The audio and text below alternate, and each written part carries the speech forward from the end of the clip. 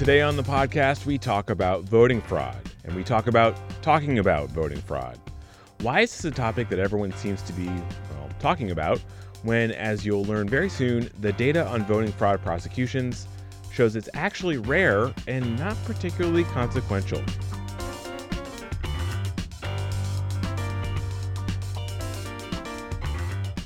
Hello, you're listening to On the Merits, the legal news podcast from Bloomberg Law. I'm your host, David Schultz. So, as I mentioned at the top, today's episode is about voting fraud, but more specifically, it's about what happens when voting fraud is charged and prosecuted. For months, a team of Bloomberg reporters led by our Midwest correspondent Alex Ebert have been compiling data about the cases since November 2018 in which prosecutors across the country have charged people with voting fraud or won a voting fraud conviction. And they found that while the number of these prosecutions is not zero, it's in the low triple digits.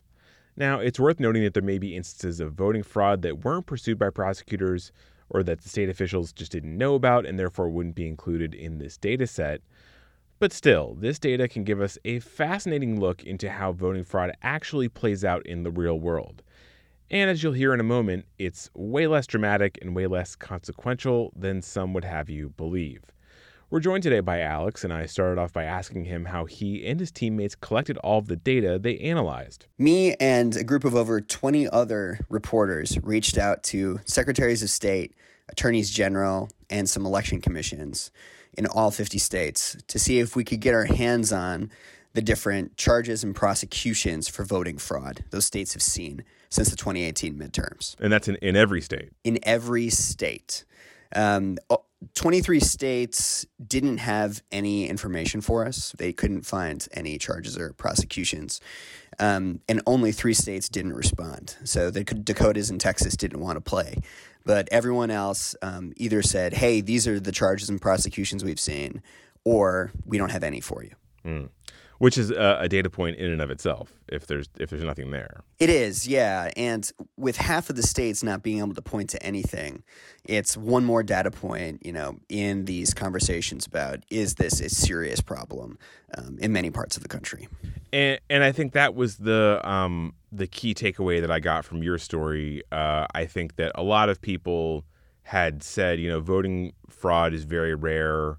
But you actually did the work, found the data, and proved that's actually the case. Tell me exactly how rare voting fraud really is based on the numbers you looked at. Yeah, so when you're a reporter, your inbox is full of political groups on the left and the right, and they spout off. And folks on the left will say, voting fraud is a hoax and it's a myth, and that's not true.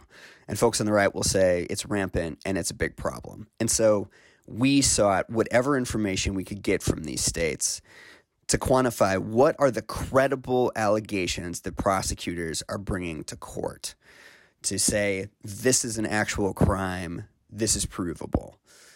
The data showed that roughly 200 prosecutions occurred between the midterms in 2018 when Trump started raising these allegations of fraud until we were able to complete the project.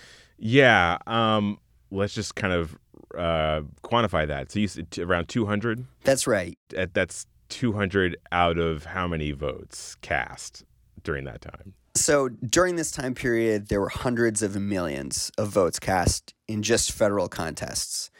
Some of these infractions, though, occurred in local contests. So extrapolate that even further. You're talking primaries. You're talking midterms, not just the presidential. You're talking local contests and races as well. But, 200's not nothing. So let's talk about some of the 200. You got some stories behind those. It sounds like some of them were sort of minor infractions, right? That's right. So the bulk of these prosecutions were for minor infractions. People that were registering unlawfully. Let's say they were an immigrant that didn't have the legal right to register. Folks that were voting on behalf of a loved one in the presidential contest in 2020. Right. You highlighted, I think that was the case in New Mexico, where a guy wasn't able to vote because they said, oh, you already voted. And he said, oh, I'm the victim of voting fraud. Someone voted in my name. And so the prosecutors there had to investigate that. And there was an interesting resolution to that case. Why don't you tell us what that was? Yeah, so this poor New Mexico man thought that he was a victim of voting fraud, that someone had stolen his identity and had voted on his behalf in Florida, where he had lived before. Well, he told the police in Florida, and they wound up taking the trail all the way to the man's own father. And this is all backed up in a criminal complaint there. And, the father said basically that he was really upset with the way the country was going. And, the complaint alleges that, he told the police that he cast it, even though knowing that his son was in another state. It's always the ones closest to you. No, but in all seriousness, like that, that seems like more of a misunderstanding than a, threat to democracy. I mean, to be fair, this, the guy's father did cast a ballot fraudulently. He voted twice, which is very illegal. But, it sounds like that was, a lot of the stuff that you found were cases that were, not these like widespread conspiracies to like stuff ballots and things like that. That's exactly right. So the bulk of these things were penny ante, right? It's someone, breaking rules here. It's someone registering where they shouldn't. It's someone, trying to run for a race in a place where they don't live. There were some cases, however, that were serious. So in 2018, there was a congressional race in North Carolina that had to be redone because of ballot harvesting and concerns about whether or not people were actually voting the way that it said they had on absentee ballots. Well, we should really briefly explain what ballot harvesting is. And that, yes, that was a really serious, very well-publicized case.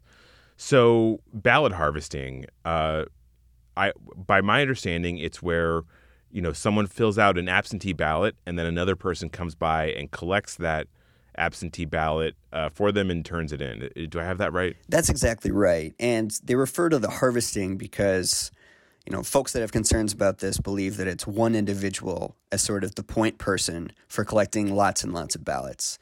And the concern there is the trustworthiness of the actual votes cast. So it could be concern over one person maybe adjusting the ballot that someone else filled out, or someone taking advantage of someone that isn't used to filling out a ballot and helping them complete it and bring it in. And the concern there is, okay, can we trust this individual that's maybe not related to this person to, help them carry out their wishes properly? And so states across the country have different rules for whether or not, quote unquote, ballot harvesting can occur. And some states are more strict and some states are more loose.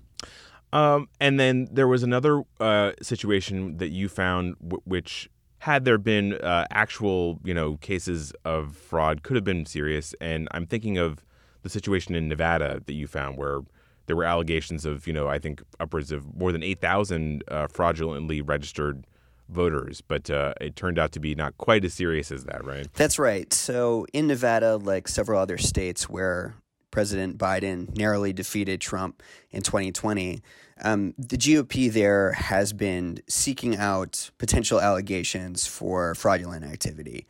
And in one complaint that they submitted to the Secretary of State's office, they alleged that there were over 8,000 improperly registered individuals who were registered at a business address. But an analysis by the Secretary of State found that actually almost all of them were businesses that normally house people. You're talking, apartment buildings, stuff like that. Yeah. I guess technically an apartment building is a business address, so that would make sense. Let's take a big step back though and talk about what all of this means, because we're talking about voting fraud. There's a big conversation in the country around voting fraud, and Republican officials are sort of leading that conversation, specifically Republicans tied to former President Trump.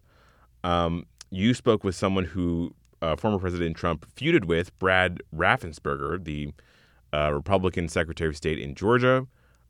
He would not go along with the president's wishes to overturn election results in that state and earn the ire of the former president. Tell me about your conversation with him. What did he have to say about all of this? Yeah, and a focus of our story was reaching out to Republican officials who've, either bucked the trend here or charted a middle course. And Secretary of State Raffensperger is one of these individuals that rooted out what he could and investigated what he could and just called the balls and strikes. That sort of behavior kind of shows both sides of the coin here, right? And that's that there is such a thing as voting fraud, right? But the limited instances of it don't accumulate enough to really change many elections. And so, Raffensperger had a team of literally armed investigators with policing backgrounds to go and investigate fraud allegations. And they came up with a few. There were many allegations that they pursued, and whatever they found that, was colorably fraudulent, they submitted and referred to prosecutors. But at the end of the day, it was only a few dozen things, right? For felony voting or for, folks that voted twice but didn't have intent to do so. And because of that, there just wasn't nearly enough, allegations there to even plausibly question the result. And then finally, let's talking about voting fraud. As you mentioned, there are around 200 or so instances of voting fraud prosecutions that you found through this project out of hundreds of millions of ballots cast during that time.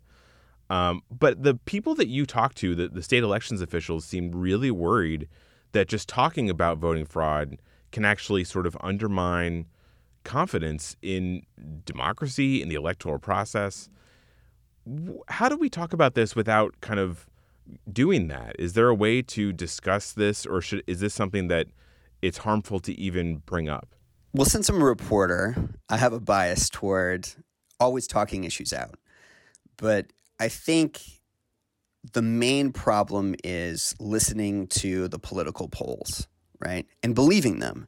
So in our story, we have information from this University of Miami professor named Joseph Uscinski, who studies conspiracy theories and political science.